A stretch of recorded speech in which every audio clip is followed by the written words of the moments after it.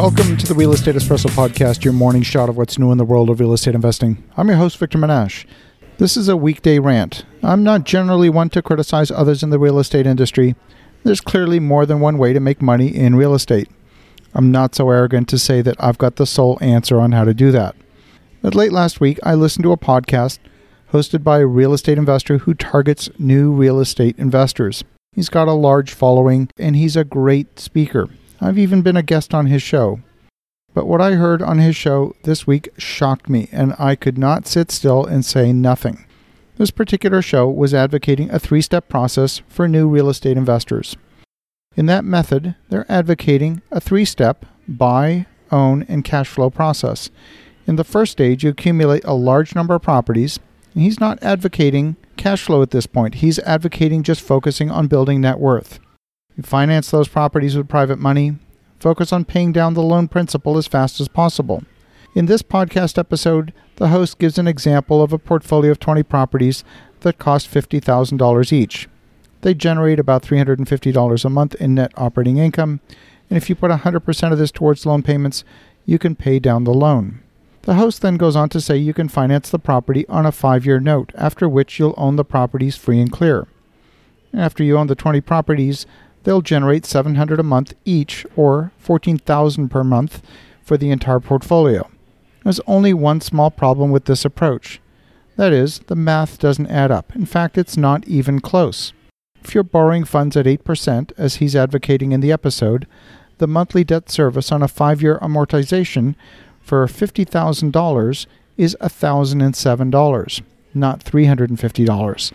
Across the portfolio of 20 properties, the owner is looking at a total negative cash flow of $13,140 a month for 5 years. That is, of course, assuming that none of these properties have any major issues. If a water heater dies, or a furnace needs replacing, or perhaps a leaky roof, you're looking at major periods of negative cash flow just to fund the maintenance. Forget about covering the debt service. He then went on to say that you don't need excess cash beyond your debt service. He said you can focus on cash flow later in your career, but not when you're just getting started. I actually listened to the episode 3 times just in case I missed something. This has to be the most insane and dangerous investment strategy on the planet. There are lots of great sources of information out there on real estate investing. If you're a rookie investor, make sure you engage a local accountant or attorney who specializes in real estate investing. They can help you with your due diligence. Join real estate investment clubs and ask the most experienced members of the club to review your numbers. This business unfortunately attracts people who will give you advice that is not always in your best interest. Unless you're really experienced, make sure you get advice from multiple sources, especially people who have no financial interest in the outcome of your project.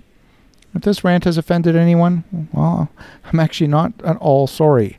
Life's too short to make fundamental mistakes that can quickly bankrupt a rookie investor who's lacking in cash reserves. Professional lenders require you to have a debt coverage ratio greater than 1. That means by definition you're making positive cash flow as a precondition for the loan. If you are not making a profit, the lender is at risk of you defaulting on the loan, so they require you to make a profit. Why would a different set of rules apply to rookie investors than professional commercial investors? At the end of the day, the tenants don't care how much experience the property owner has.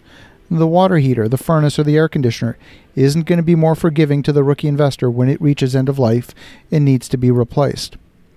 I sometimes hear about people making investments in properties like this, and it makes me very, very sad. I know the kind of pain that they will going to experience, and it's so avoidable with a bit of proper education.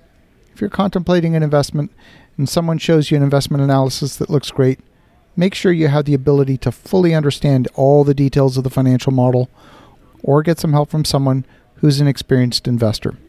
In the meantime, have an awesome day. Be very careful when you make investments. And we'll talk to you again tomorrow.